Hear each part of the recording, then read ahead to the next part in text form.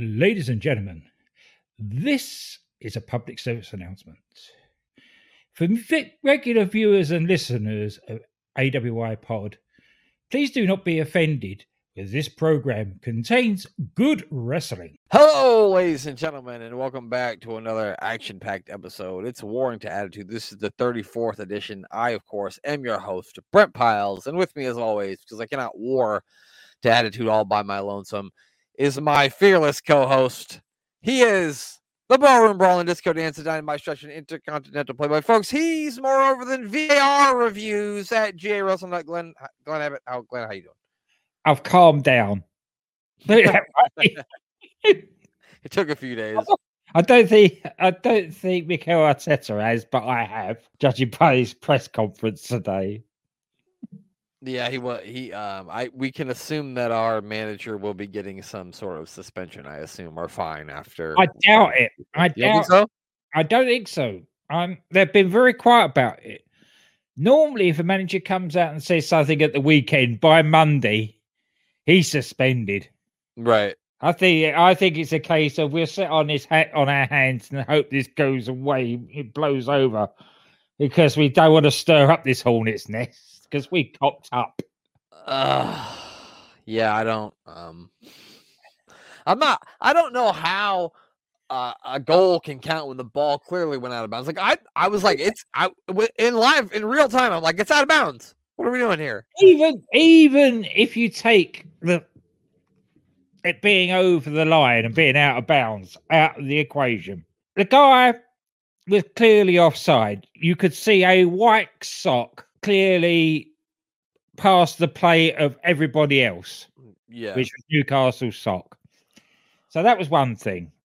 The other thing is the guy had to score the goal, pushed our defender, two hands in the back and pushed him over. Yeah. So it didn't really matter about whether the ball was in or out. A, it was offside, and B, it was a foul. So I was trying to watch three things at once by this point. I had wrestling on, the Nebraska game on, and football. And so I didn't see the offside, but I definitely saw the foul, and I certainly saw the ball was out. So they fucked up three times. Yeah. Believe me, I have seen it from every angle and stop framed and everything in the last couple of days from various different people. I believe it, Glenn. I believe it. But yeah, I don't. Like we always say, VAR giveth, but sometimes VAR taketh away. Or VAR doesn't taketh away at all when it should. Yes, exactly. It's just the way it goes, I guess. And yeah, but the thing with the VAR is watching it in replay and everything was supposed to take away referee error. But all it's done is added more. Yeah. And the other interesting thing is, which I'm not going to talk about on air, I'll tell you afterwards what I've also found out about the people that were running the VAR on Saturday. Oh. Yeah. Anyway, talking about Saturday, there was a pretty good pay-per-view or PLL. Premium live event, the PLE. PLE, whatever it is. PLE. Yeah, Crown Jewel wasn't bad at all.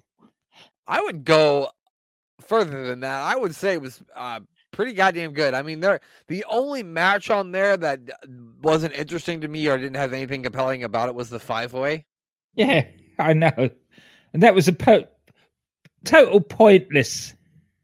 Just get women on the card for no reason. Yeah, and like, WWE, they've been doing really good stuff lately, but I think the one thing that they probably done this with more. The one main thing to me that they've super fumbled is they've completely fumbled Rhea Ripley's title reign, because like she's super over and supposed to be dominating, but I don't feel like she ever has a match. And when she does have a match, it's not a decent match. She hasn't had a decent feud. I just don't think it really hasn't went well for her as opposed to like being the champion. I don't think. Apart from Becky Lynch, they've got no credible opponent on Raw. That's the problem. That's true. All the decent ones are on SmackDown. That's true. That is true. And we also got the return. Kairi Sane is back now. She popped up to help Io defeat Bianca Belair, and Bayley looked rather confused by this. So I wonder what this means for the future of Damage Control. I think Bayley's being kicked out of Damage Control. I think you're probably right. I think the Japanese girls are taking over. Bayley will be put out. I also saw, I don't know if this is true or not, I saw something on the Instagram that said that they are also bringing Saray back. So I don't know if they're going to throw her in the same group as them, but. Oh, right. Yeah, it could well be. Which is timely because we just talked about how Saray disappeared from TV, and then I saw that, this week. Yeah. Oh, dear. Yeah, lucky. Yeah. So that's two that we know haven't been released or been rehired, whichever. Yeah. Well, I know Kairi was doing some stuff with. Didn't she face Sasha in New Japan? Wasn't it Kairi versus? Yeah. Yeah. So she had to have been released. I think she was doing sort of ambassador work in Japan for WWE. Yeah, she was for a while. Yeah. So I think more like an open contract that she could do stuff as long as it's in Japan and not on American TV. Yeah, that could possibly be. Yeah. Logan Paul is the United States champion now. Yes. So that's something. See how long that lasts. And we have a new prediction champion. Oh, yeah. I forgot about that one. Yes. Glenn is the winner. He is the prediction champion. Congratulations, Glenn. First time. Is it? Yeah, it's the first time. It says us three have been doing it. We've been co-champions, but it's probably your first solo championship. Yeah, it is my first solo championship. Well, holy shit, Glenn. You'll get to hold on until at least Survivor Series. Yeah, and that's going to be a bastard to call that is. Well, especially if you're going to have War Games matches, so. Yeah. That'll be interesting, setting that up. Literally, other than the 5-way women's match, the match that I thought was the least exciting was the main event. It wasn't bad, but it just meh. Yeah, I just think that's the trouble with. I don't really want to say because there's been so much about it that Roman Reigns matches are what they are. It takes something really special to elevate a Roman Reigns match. The trouble with that is, after time, is he's going to win. And you know how he's going to win. Yeah. So we're waiting to see what happens now. They've got to. Because by the time they're going to do exactly what they did with Cody, by the time they put the title, if they decide to put the title on LA Knight, by the time they do, it'll be all the heat, all the love that he's getting at the moment. It would have cooled off. Yeah, but then they got it right with Seth Rollins. They created this new title and gave it to him just at the right time. And there's no sign of it cooling off with him at the moment, with everybody singing along. Yeah. Even though every month we one of us picks for him to lose, but it was yeah. Yeah. There's on Raw last night, they had him against Sammy. Oh, yeah, that's what you said, yeah. And you got two so over faces, yeah. They were still cheering for Seth Rollins. So, and like the mayor said to us, I didn't realize until he said this, but Rollins is the only babyface champion they have on the main roster. He's the only one. He is, especially now that Logan Paul is the US champion. Yeah, it's on. I think same could be said on NXT, couldn't it? Who's Ilya? I think Ilya's a babyface. Right? Ilya's a babyface, yeah. Yeah. Well, and Laura Valkyrie isn't she's a babyface too. Oh, definitely. Oh, yeah, I forgot that she won that. That was really good as well. They have all babyface champions though, because they got Chase She was the tag team champions too. So they're the total opposite. They're the opposite side of the coin. They're all babyfaces down there. Yeah. So yeah, that's interesting. So I mean, with Survivor Series coming up, it'll be interesting to see. I'm sure it'll be like a Cody's team versus like the Judgment Day or something. Yeah. Yeah, it's got to be, isn't it? And then I don't know what they'll do with the women's one, but hopefully they tell a better story with it, because last year it just felt thrown together. And please, during War Games matches, stop doing the thing where guys put 20 weapons in the ring. Don't do that. Stop doing that.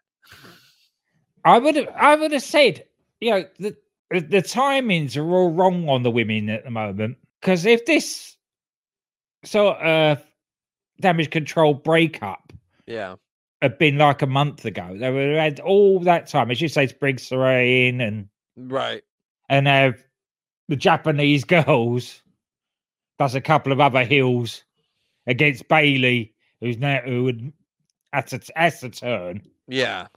And a crew of hers. Right. That'd be too rushed. It'll be interesting to see what they do with Dakota Kai now, because I don't even think Dakota Kai's clear to even wrestle right now. So no, she doesn't. She just walks around a lot. Yeah, it makes great TikTok videos with Kathy Kelly. All right. Don't ask me how I know that, Glenn, but I know it. Anyway, what are you doing your private time is your own business. Thank you, Glenn. It's mostly, I usually watch Teenage Mutant Ninja Turtles and play college football on my phone. That's what I do with my free time most of the time. Or, Glenn, sometimes when I have free time, I watch some 1997 WWF wrestling, and I did that yesterday, last night. You were watching Raw, and I was watching In Your House, number 16, Glenn. It's Canadian Stampede. You ready to talk about this thing? Certainly do.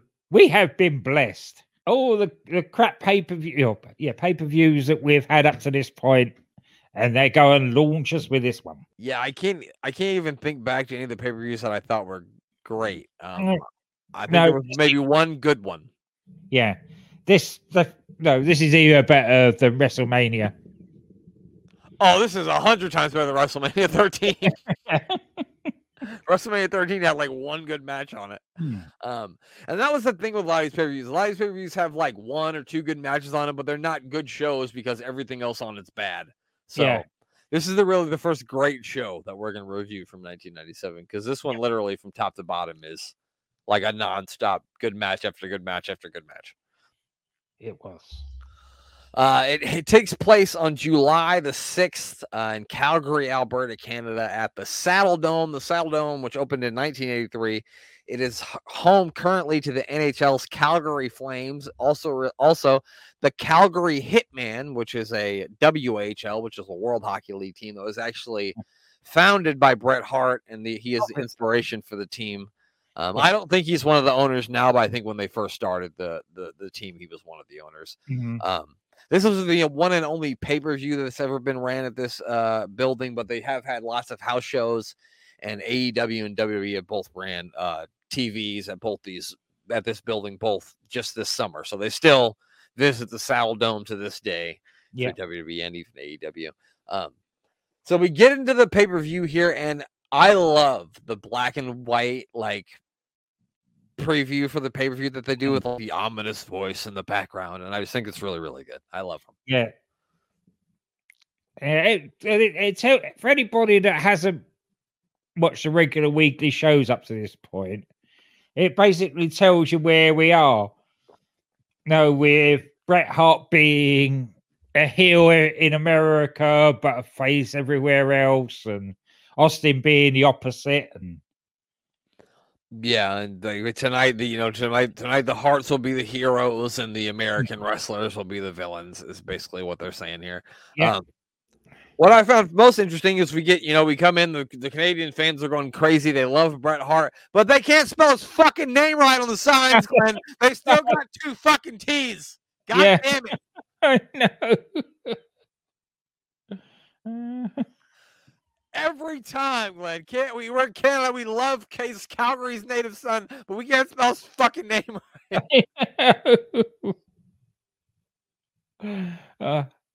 It's just something you have to put up with. I do all the time where people only spell my name with one N. No, there's two N's in there, God damn it. Yeah. Your name is Glenn, not Glenn. Yeah. Yeah. Well, that's okay, because my entire life people have called me Brett. It's like, oh, nice to meet you. What's your name, Brent? Yeah. Brett? Yeah, I'm Brett. Yeah. So they showed the commentary team here, Glenn, and they've all got cowboy hats on. And I'm not 100% sure, but is this the first time no, Jim Ross's first cowboy hat was at the Royal Rumble in Texas, right? In Yeah, 97. that's right. Yeah. Yeah, because the kid was taking the piss out of him on that one. Well, and like you would think Vince, JR, and the King all have cowboy hats on. JR is normal. You think Vince is going to look the most ridiculous, but Jerry the King Lawler has the biggest, most obnoxious cowboy hat that you've ever seen in your life. It looks like one of those ones you would buy as like a joke, like that says Macho Man on the side. It was literally that big. It was. It was that sort of thing. Don't kick that hat. There's something underneath it. Yeah, no shit. I don't even like. He had to have taken that off to call the matches. How could he have seen anything? He couldn't have. It's because he was trying to.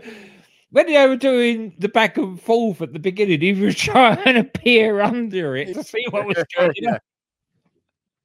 on. Another thing about the opening that I thought was funny is Vince tells us that tonight we're going to see an extraordinary Japanese match. Yes. And that's all he could tell us. He doesn't know anything else besides that extraordinary Japanese match. Yeah.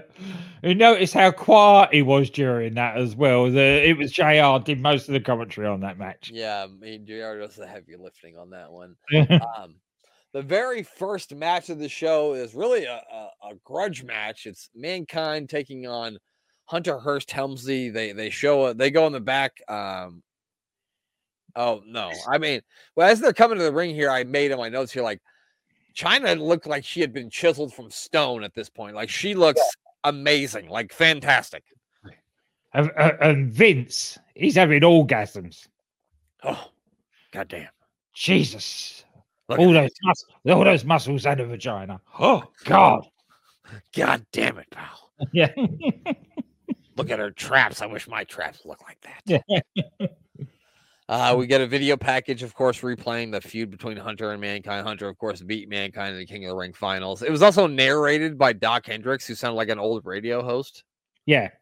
Hello, everybody. Watch how Triple H and you just sounded really funny. It was. They got Howard Finkel in a fucking cowboy hat too. He's even wearing one. So everybody's wearing a cowboy hat. Yeah, so Mankind then comes down to the ring, gets a big reaction, big pop from the Canadian fans here. These two waste no time as they immediately start brawling as soon as Mankind gets in the ring. What did you think about this one, Glenn? This was really good. It was what it was in the ring. It's a feud. Right. The good thing about this is the way that Triple H won the King of the Ring and then beat poor old Mankind afterwards. Then Mankind has got genuine grievance against him, which actually makes for good wrestling matches when somebody's actually got a grievance against somebody.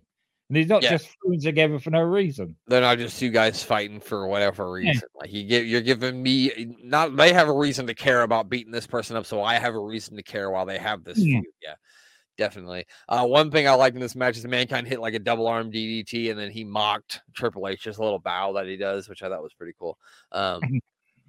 Mankind, like he's back by, drops Triple H over the top rope. He hits that running elbow that he does off the apron. Even gives a little bang at the end, so they're still hinting at that. I know before Mankind is looking at China and she tells him to kiss her butt, and he says it's lucky I'm a good kisser. He likes that. Yeah, he likes to say that. Yeah, so it looks like Triple H is going to leave, but Mankind like chases him down and gives him a suplex on the ramp. Mankind's got the mandible claw locked in, but it's like he's like toward the bottom rope, and the referee's like not really looking, and China just like hauls off and slugs him right in the face, and that breaks that whole thing from happening. Mankind goes after her. Triple H attacks him from behind.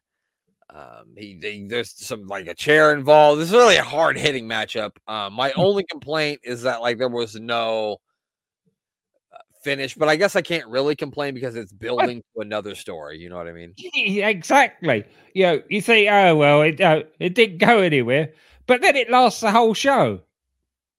Yes, they were just fighting everywhere throughout the building. Yeah, it was great. None of it took away from anything else on the show. I think this is part of what made the show so good, is that when you had a lull or a point where normally they'd throw in some stupid vignette or something, right? They just went to Mankind and Triple H brawling. Yeah, it was really good. Maybe I've said this before on the show, but like watching Triple H when I was younger and coming up watch wrestling, he was never like a guy I looked forward to watching or somebody I thought is like my favorite wrestler. But like when I go back and watch him now as an older wrestling fan, I really appreciate Triple H and really value watching the way he works in the ring, because there's just a certain way that he carries himself and a certain way that he does it. And maybe because I'm more of an old school wrestling fan and I'm like more relate to that now, I'm way more into Triple H now than I ever was when he was actually in ring competitor, honestly. Yeah, it was it. You've got two really good doing it, and the whole story, and this is going to build to better things as well. Yeah, I can remember having at least one more, if not two, really good matches after this. I know they definitely have a cage match at the SummerSlam pay-per-view coming up. That's really, really good. I think it's one of the last ones in the big blue steel cage, as I've got displayed here. But yeah, so basically Hunter hits Mankind with a chair on the knee. He really starts working on Mankind's knee. The Bulls start got brawling around ringside. They end up fighting into the crowd, and then we get a double count out. Really good opening match. Awesome stuff. And then they're brawling throughout the arena. They're making a big deal that they're fighting inside the penalty box because, as I said, this is a hockey arena. So. Yeah, it's finally security separates them. Hunter's busted open. And they, like Glenn said, this is going to be a running theme throughout the show. We're going to continue to see Hunter and Mankind just brawling throughout the arena. Then Glenn, we get some highlights from the Calgary Stampede Parade that apparently goes on every year in Calgary. And Glenn, do you want to hear some information about the Calgary Stampede? I've been anxiously waiting for this. I wish I could have found more like information about the specific 1997 Calgary Stampede Parade, but I couldn't. I wish I could have. So the Calgary Stampede Parade takes place every year. It's been going on since the 1920s. It is a rodeo exhibition and festival held every July for 10 days. It's billed as the greatest outdoor show on earth, Glenn. Doesn't that sound exciting? Oh, definitely, yeah. Every year, one person is named the marshal of the parade, and they've even had some big names that have been the marshal of this parade, including William Shatner. You heard of William Shatner, of course. Thank you. Mickey and Minnie Mouse. You're familiar with Mickey and Minnie Mouse? I'm familiar with that pair, yes. And Bob Hope. You know Bob Hope too, right? Yes. In 1997, actor Jack Palance was. Do you know Jack Palance? He was a really good baddie. Oh yeah, he's in City Slickers. He was in Shane. He was in Tango and Cash. Yeah. Mysterious guy. Always a good baddie. I'm not like see, in America we call a baddie something else. Like Selena Vega would be a baddie in America. Oh, right. Yeah, so I'm not familiar with him, but I do know the movie Shane. That's a pretty good cowboy flick. Yeah.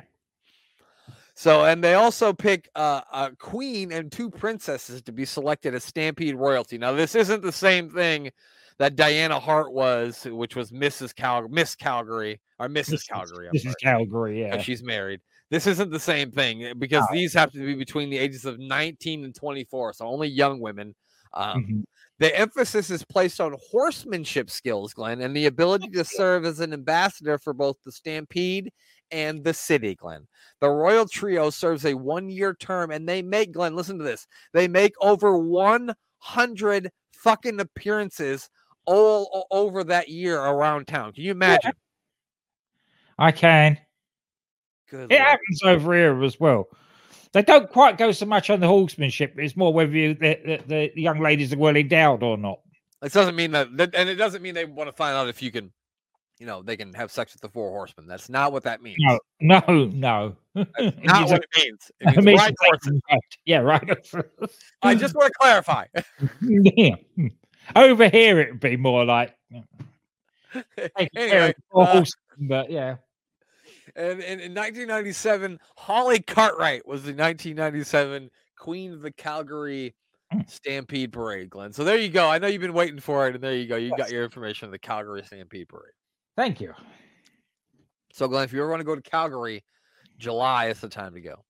Mm-hmm. For the greatest outdoor show on earth. Anyway, we then get an interview with the Hearts. They don't get very far into the interview because Stone Cold comes storming in the locker room. The officials have to pull him out. And Bret Hart says, that he wants us to beat him up 5-1. That way he can have an excuse later. But we're not going to do that. We're going to wait until it's 5-on-5 because they're baby faces tonight. Yeah. They would have quite, if it been the other side of the border, they would have quite happily beat him up 5-on-1. Yeah, if they were in Detroit, they would have whooped his ass. Yeah, as they have done quite often lately. Yeah.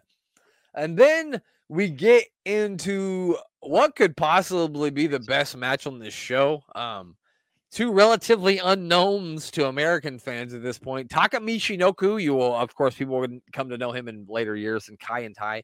And he's going to take on the great Sasuke. They tell us that we're going to get a pre-recorded promo from Sasuke, but then instead, Mankind and Hunter Helmsley are back out here brawling through the crowd again. Exactly. And I understand, I like this too because it got the crowd up and excited, because otherwise, I mean, most of these people probably don't know these guys either. So at least they got them up and excited before the match started. You know what I mean? Yeah. But eventually apparently Suzuki had appeared at an ECW pay-per-view back in April. In 97, so there may be a few in the crowd that would have known who he was, has seen him in an ECW ring. Yeah, and I'm sure people who were tape traders and big to into Japanese wrestling knew who this guy was, because he's like a legend over there. I think he owned. He was the owner and promoter of Michinoku Pro, I believe, back in those days. Which I once watched a Michinoku Pro match, and it was a thing called the Great Space War. Have you ever heard of this, Glenn? No, I haven't. It was the most fucking ridiculous thing I've ever seen in my life. I can't even explain it to you. It was an orgy of wrestling nonsense is what it was. That's very Japanese. And I'm going to have to look it up and see if I can find it, because we might have to watch that someday, because it's something, that's for sure. Definitely. So, I mean, Glenn, what do you think of this match? I thought it was amazing. It was an amazing match. The only thing Michinoku does a Michinoku driver, and Suzuki kicks out of it. Either have it as a finish or don't have him do it. Right. It was almost as if someone told him before he went out there, no matter what, you're not going to win the match, but no matter what you do, make sure you do it Michinoku driver, because the people need to see it, because it's impressive. Yeah. Yeah. I mean, this match really had everything you wanted. At the beginning, it had good mat wrestling. It had some really stiff shots. There was one point where Taka was down in the corner and Sasuke kicked him square in the face, and I'm pretty sure I saw Taka's soul leave his body for a split second. Yeah. Because he kicked the fucking shit out of him. It was an amazing match. They were fucking high flying all over the place. I mean, it was really good. It was awesome. Yeah. And Vince was totally so far behind everything that was going on. He must have called finishes about 3 times. Even by his standards. And it's all over. Oh, no, it's not. No, I didn't. No, I didn't. No, I didn't. No, I didn't. No, I didn't. Yeah, there was a lot of that. It's so funny when you watch the Attitude Era and you hear what Vince actually sounds like when he talks, as opposed to what he's trying to sound like he sounds when he does commentary. It's fucking hilarious. It is. He totally changes his voice. Yeah. Yeah. So a really great match. Sasuke wins it with a power bomb followed by a double underhook suplex. If it wasn't for the main event, I would say that was the best match on the show. But the main event's just too good. Yeah. We then go out to the parking lot, Glenn, where we don't have a parking lot party or a tailgate party. Nope, we've got more Hunter Hearst Helmsley and Mankind brawling. Yeah. Oh, it's so good. It's just so good that it's happening everywhere and all over the place. And like I say, they're fitting it in at appropriate moments. Yeah. It's not being It didn't suddenly come on the screen and take 3/4 of the screen, and you had Michinoku Suzuki up in the top corner, which they've done before. Yeah, that was my greatest fear for this. Is I'm like, fuck, half the Sasuke Michinoku match is gonna be on fucking split screen, isn't it? But thankfully it wasn't. They did it before and after. But yeah, man, Hunter throws Mankind into a bunch of kegs of beer. He breaks a shovel over his back. Hunter goes for a pedigree, but Mankind backdrops him. Hunter's bleeding everywhere. They finally get him broken up. And I think that's the last time we see him, isn't it? No, you see them once more. Oh, okay. I wasn't 100% sure. They then get into the upcoming Undertaker versus Vader match, where they tell us the story about how it was supposed to be Undertaker versus Ahmed Johnson. But unfortunately, Ahmed Johnson is very injury prone and tore his knee in an interview segment. And so now he's not going to get his title match. And so instead, it's going to be Vader. We get an interview with Paul Bearer. And Doc Hendricks asks him, how can he look himself in the mirror after what he said about The Undertaker? And Paul Bearer said, how can he look at himself in the mirror? He's the one who's a murderer, not me. He killed his family. And it's going to get even worse tonight when he loses the championship to Vader. And then they remind us of how Vader defeated The Undertaker at the Royal Rumble. And Paul Bearer says tonight's going to be Deja Vu! Yes. So, yeah, that's the next match. It's Vader versus The Undertaker for the WWE. Even in retrospect, you don't wish injuries on anybody, but I am so glad they were forced to change this, because this was a million times better than Ahmed Johnson against Undertaker would have been. Yeah, this was definitely better than that would have ever been. Yeah. Vader comes down first. Undertaker gets a massive pop from the crowd. I love the reaction of Vader. The Undertaker at this time, the lights would go down and he would get to the ring steps and he would raise his hands for it to go up and they would like light off a big boom. And Vader really sold the boom. Like, oh my God. Like, what the hell is that? As if he didn't. As if he hadn't been here before. Yeah. And Vince McMahon says, The Undertaker looks like he's really ready to rock Vader's world. Yeah. So I wasn't sure at that point if they were going to have a wrestling match or make love to each other. I wasn't sure. It's all right. The Yeti doesn't get involved, so there's no Yeti in this match. That's good. There's no world rocking goes on.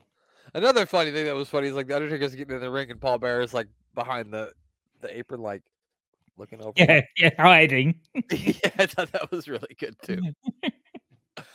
But man, certainly a physical matchup. Oh, certainly. Yeah. Taker starts off by hitting old Vader quite hard, shall we say. Yeah, there was a lot of dishing it and giving it back out in this match. Yeah, for sure. So this is one of the better matches I think I saw Vader have in the WWF, because let's be honest with ourselves, he didn't have a whole lot of great matches when he came to WWF. It was mostly in WCW. WCW were his better days. Yeah, but this was definitely one of the best matches I've seen him have, because I think he really thrives, obviously, when he can wrestle a guy who doesn't mind, taking a couple potatoes. And not having to fly all around the ring as opposed to Shawn Michaels screaming at him and stomping on his head. That's it. Paul Bearer takes off his shoe at one point and starts beating the Undertaker with it. And JR with the line of the night says he'll hurt him more with the smell of it. Yeah. When he started doing that, all like, oh dear, it was so funny. Yeah, it was really good. It's not something you see very often. No.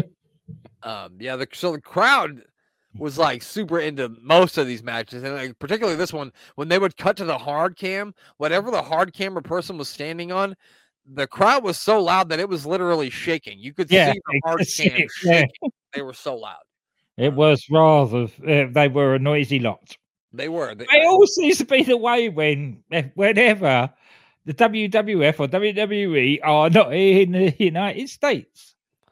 Yeah, I mean, there was that run there where I think they had like 3 or 4 pay-per-views or premium live events that weren't in America, and they were all like the best crowds. And we were like, in America, you don't deserve pay-per-views anymore. We're doing them all internationally. It's familiarity breeds contempt. Right. If you've got one pay-per-view every 6 years or something, you make the most of it. Right. I think going off of this just very quickly, I think that next year AEW will suffer for that. Having back-to-back all-outs or whatever it is, all-ins or whichever one it is at Wembley again next year. I think you're going to end up with familiarity breeding contempt. Mm-hmm. You know, you sell it out the first time because it's a novelty, but you can't guarantee having it. Have it. Go somewhere else for a couple of years and then come back again, so it's fresh again. Right. Yeah, I get what you mean. I get what you mean there, and it's like here in America, every city that you live in, the WWE is going to come around to your city at least once a year. I mean, I live in Lincoln, Nebraska, and every year SmackDown comes here. They're going to be here in January. Every year it happens. So, and I figure I would probably get more excited about it if I only went to a show every 5 years. You know what I mean? That's right. But anyway, so that was what was so good about the Clash at the Castle. It's the first WWE event I've been to since 1992. Right. So, yeah, goddamn. That's awesome. So I mean, it's not awesome that you hadn't been in a show since 1992, but I'm sure it was awesome to be there. Yeah. Taker goes for a choke slam. Vader hits a low blow up. For some reason, there's not a disqualification. I'm not 100% sure. And then like Undertaker tries to hit a tombstone, but Vader tries to reverse it. But like they must have had some sort of a mishap because Undertaker just ended up landing on top of Vader. And I don't think that was what was planned. No. It's like that with the ending of it. I don't think that quite went to plan either. And I'm trying to find a note on it. Here we go. We got it. We're gonna find it. I can't find it. I don't know. I must have just got caught up in the ending and then forgot. So Vader is up on the ropes. He looks like he's gonna go for a Vader bomb, but Taker sits up. He pays the Vader back with a low blow of his own. He then choke slams him from the middle rope, but that only gets a 2 count. He then picks up Vader, gives him another choke slam, but and then he kicks out again. So then he tombstones him, and then he does get the 3 count for the win. And then he chased Paul Bearer to the back after the match, I believe. Yeah, that's it. Because he tries to pick him up, and he doesn't quite manage it, and then he finally gets him up and tombstones him. Yeah. I don't think Leon actually helped him the first time, then realized that it was a time to go home and he needed to help and get up. Yeah, and I mean, as far as like this championship run that Taker's had since running at WrestleMania 13, I think this is like the second best match of his run, other than the match he had with Mankind. I mean, it was a very good match. No, I'm enjoying this version of Taker, seeing this again. Yeah, the only thing I don't think we have liked was the whole thing with Farouk and him, because it just, I don't know, it just wasn't. Oh, that just didn't work, did it? Yeah, it just didn't work. To be fair, no, and sadly for Ron Simmons, the whole Farouk thing hasn't worked, really. It didn't work against Ahmed Johnson. It didn't work against The Undertaker. Yeah.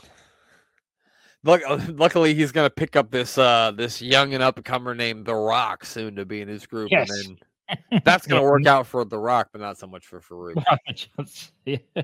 Or Ahmed Johnson, for that matter. Yeah. They show us more of the Harts doing stuff around Calgary this weekend. They talk about how Bret Hart had a line of a mile long to sign autographs. And he signed every single one of them, they said. Then we get a video package because they're we're getting hyped for the main event, which is coming up next. They talk about how the gang warfare is taking over the WWF, and they showed the DOA coming in, and then the Los Boricuas, and the Nation of Domination, and then they talk about the whole feud between Bret Hart and Stone Cold Steve Austin, the 5-on-5 match tonight, and then we get a pre-match promo from the American team, for lack of a better one. I don't know. Team Austin. Austin's team. Team Austin, yeah. Doc asks them how they feel about being the underdog. I can't even remember who talked first, but they said something about Clint Eastwood. It was Goldust. Goldust. Clint Eastwood, and we've got the best 5 going, and Ken Shamrock says the same thing Ken Shamrock always says: nobody can get in my zone. Once they get in my zone, it's time to knuckle up, as he says. Animal says that this match has nothing to do with the U.S. versus Canada. It's all to do about the survival of the fittest. And Hawk says, what does Hawk say, Glenn? What a rush!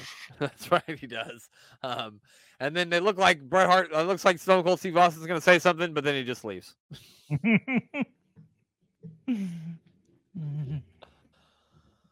And then, Glenn, we head out to the ring, and it's time to stand on your feet and sing the Canadian national anthem because we've got the Farmer's Daughters, apparently a female group. Yes. That's a hell of a name, Glenn. Farmer's Daughters are very popular here in Nebraska, but not the musical group, just Farmer's Daughters in general. Actually, Glenn, hold on.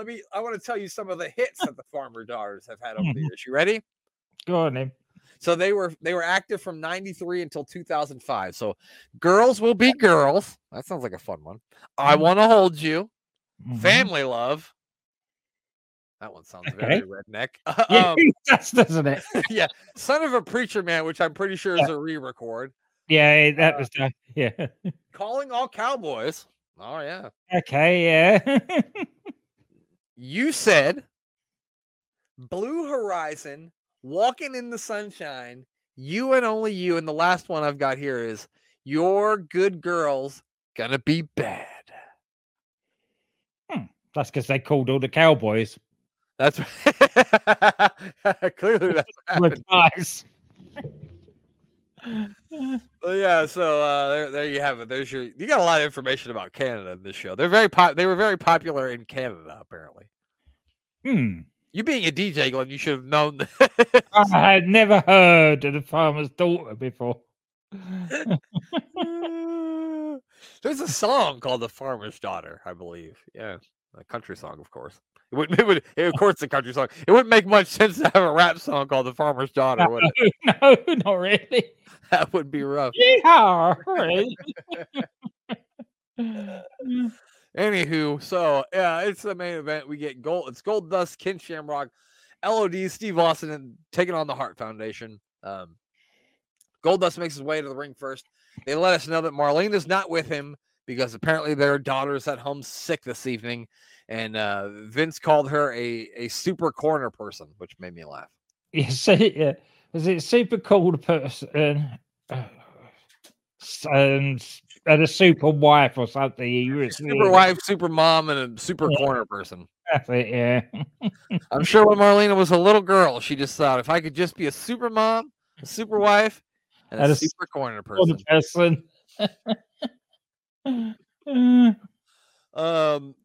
So like most of these guys got booed except for LOD. I think LOD was the only American team guys that got a little bit of the pop from the crowd.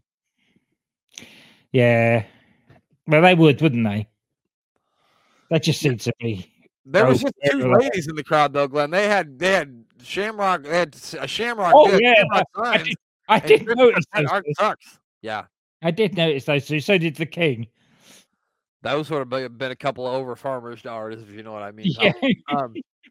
So, yeah. I mean, and then Stone Cold Steve Austin, of course. The people are just fucking going ape shit in a negative way. Everyone's booing, and Austin is eating this up because you can tell he liked to be hated, and he tried to be hated in America, but it didn't work. We cheered him anyway, and now he's loving this. Yeah, where Ken Shamrock is absolutely hating not being loved.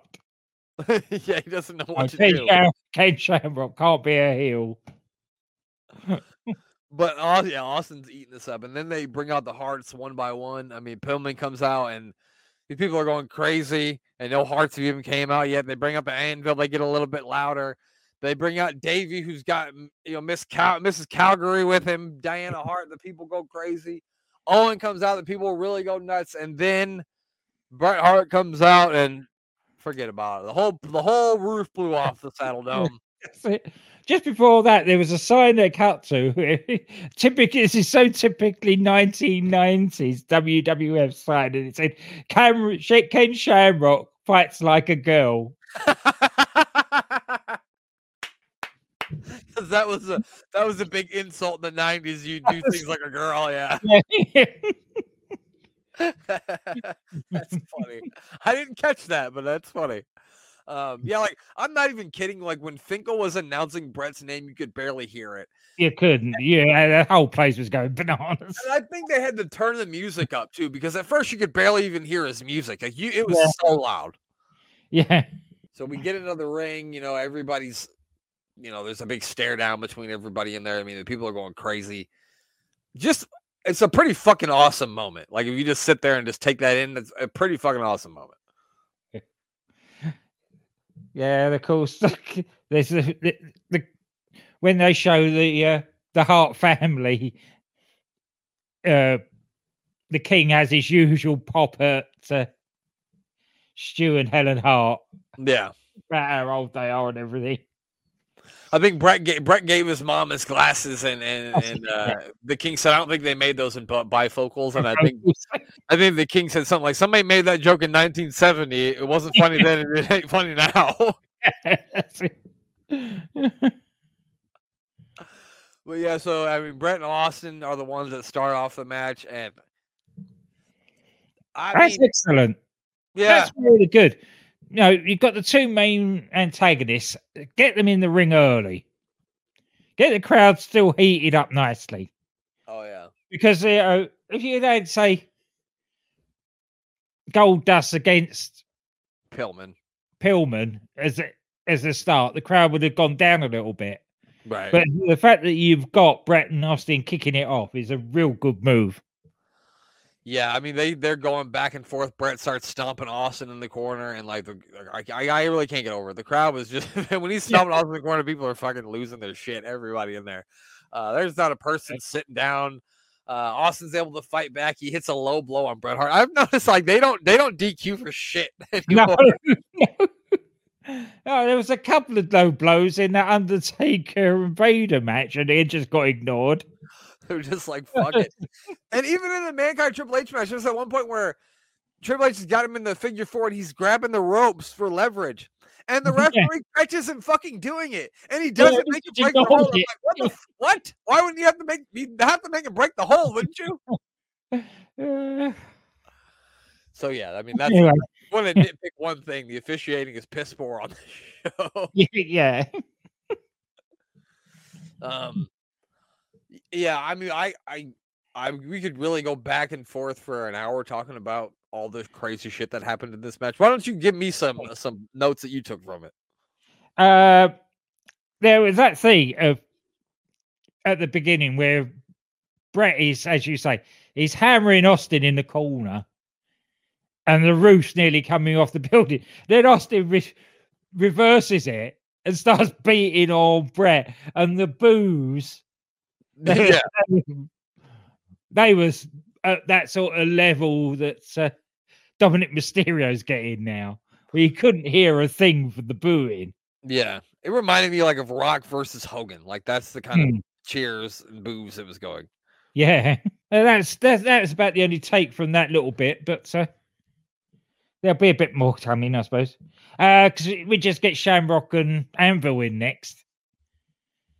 Yeah, that's the only thing about these multi-men matches is that this one was very formulaic as well.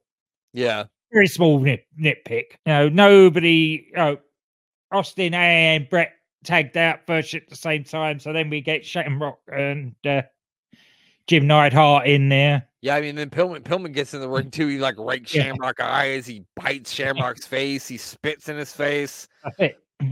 Oh, yeah, that was it. It was the Anvil trying to do martial arts stances.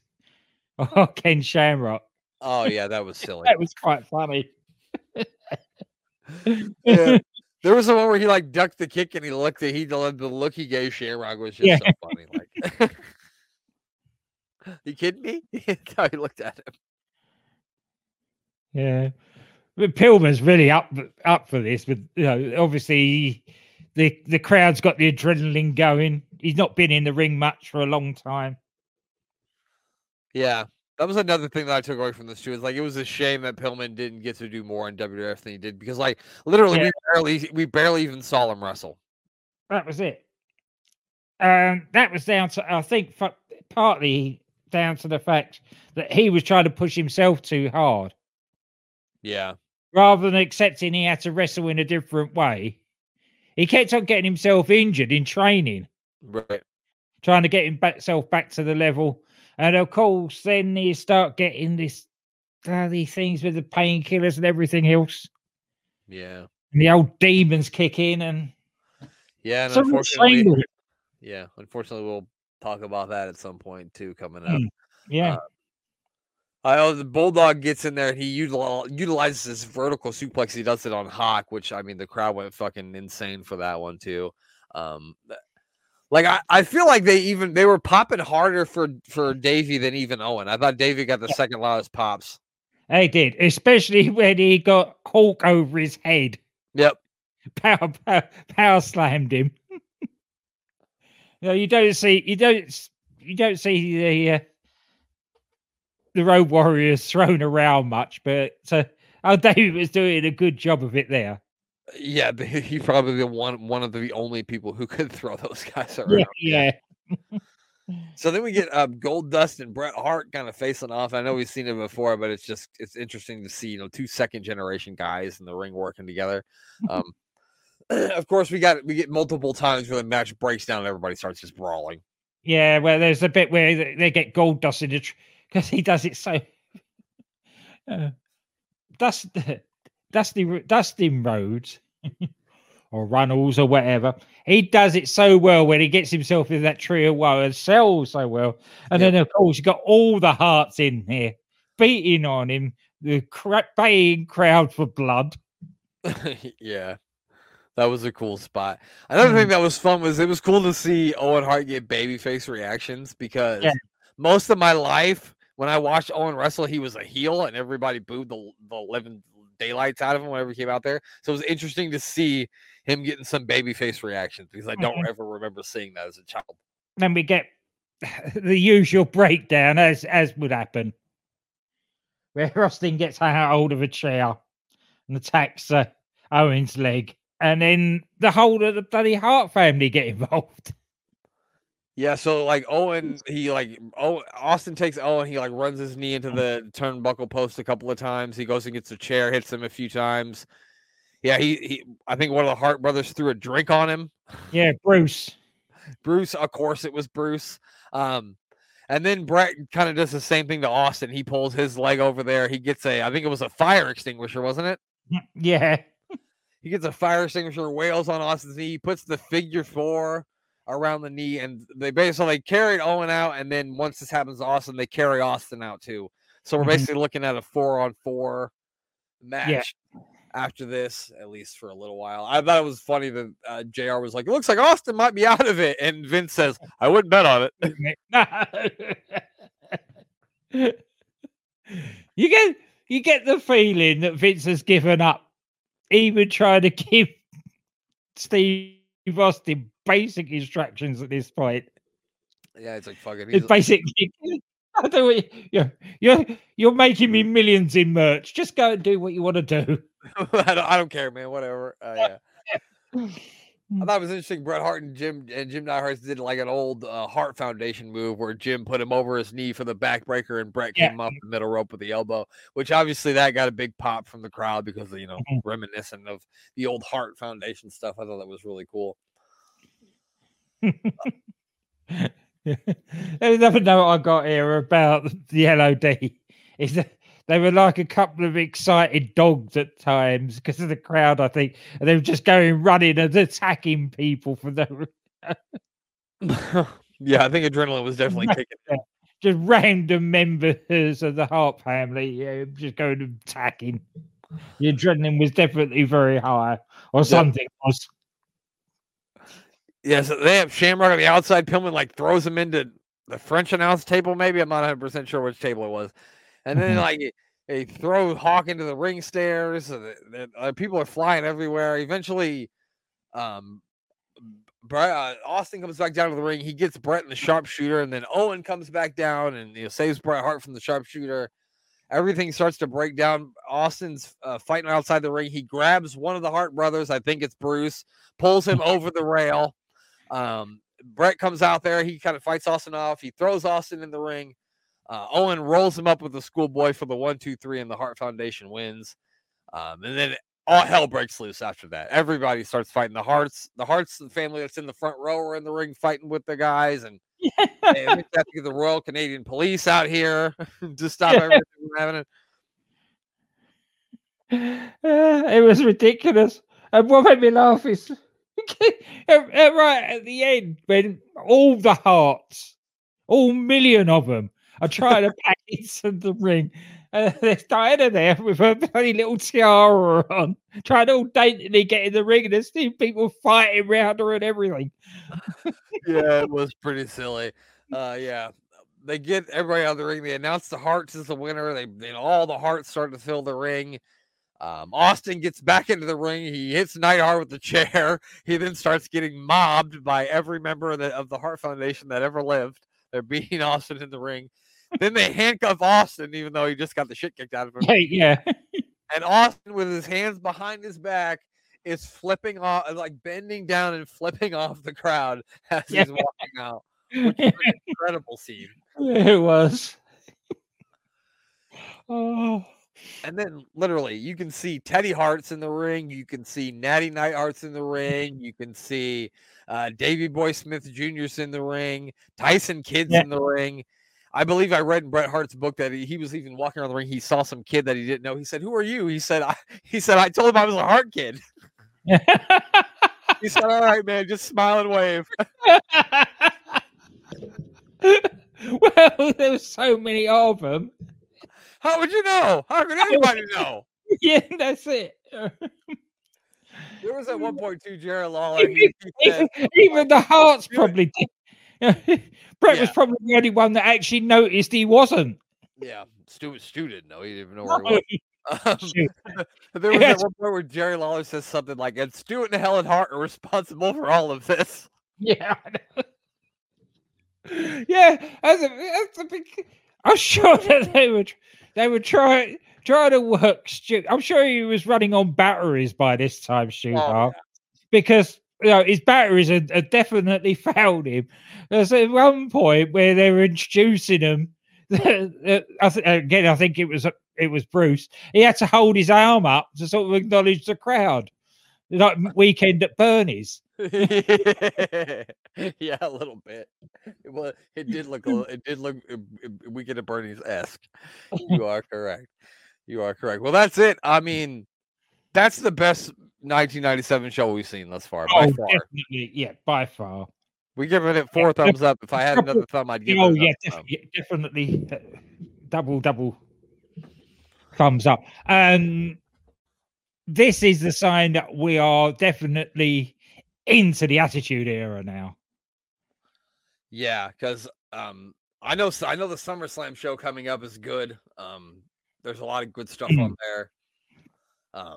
So yeah, I think the trajectory of it here is only going to go up. Because Austin's in full flight, as you say. We've got The Rock coming in soon. Yep, and there's a lot to look forward to. There is a lot. You got what's going to continue to happen with this Undertaker Paul Bearer thing. Shawn Michaels is injured right now. He's going to be coming back soon. There's just a lot that's going to be going on in the late summer months of WWF.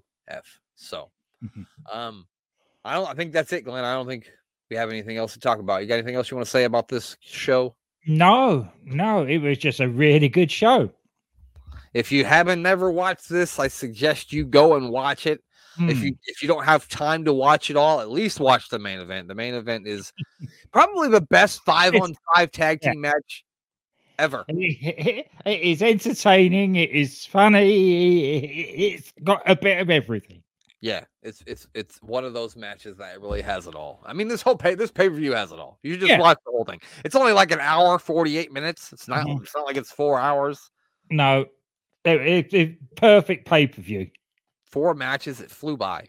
Yeah, definitely. So give that a watch if you haven't watched it. And also, you should check out all these fabulous people that Glenn is going to plug right now. I'm booking the territory. they are in full flow at the moment. Hang on a second, where are we? Let's bring them up. So on the old Dog and Bone, they have done the first and last episodes of WWE Saturday Morning Slam. Yes. I listened to both of those episodes this morning at work. They were fantastic. I understood every word they said. I understood it all. I was with them. You did. You managed to understand. That's amazing. Yeah, give them a listen. They're also doing. I'm gonna shut them off again. The Big Daddy, and yeah. I want to actually bring it up because I know what it. Because they called it unstacking T Dadatory. That's it. That's good. Where they're building up to Big Daddy against Giant Haystacks at Wembley, the most watched wrestling match ever, apparently. And check those guys out if you like to talk about beer too. Except for pumpkin spice beer. That's my one complaint from your guys' show is that lovely lady you have on the show. She's drinking pumpkin spice beer. That's my only complaint. As Dan said, he had no control on that. Yeah, you're right. He's a beginner, so you have to give. You have to start somewhere. And a break. The Doctor Who podcast with Danny Inside. They're back. They've done their 2 draft episodes, so they'll be getting into. I think they've got one more draft episode to do, where past guests are picking episodes for them to review, and then they'll be getting into Series 5 properly. Apparently, they've promised me a slot on Series 6, and I'll hold you to that, Dan. And DDT Wrestling with DC and Doc, and of course, Bang Bang Podcast. Andy's back with Steve, and in a few weeks, I'm going to be recording a Christmas special with him. Holy fuck, Glenn! Christmas is coming, isn't it? It certainly is, and it involves 2 wrestling Santa Claus. I love it. I love it. I think you might know what it is. I think I do. we won't spoil it, but I think I do. All right, then. That's it.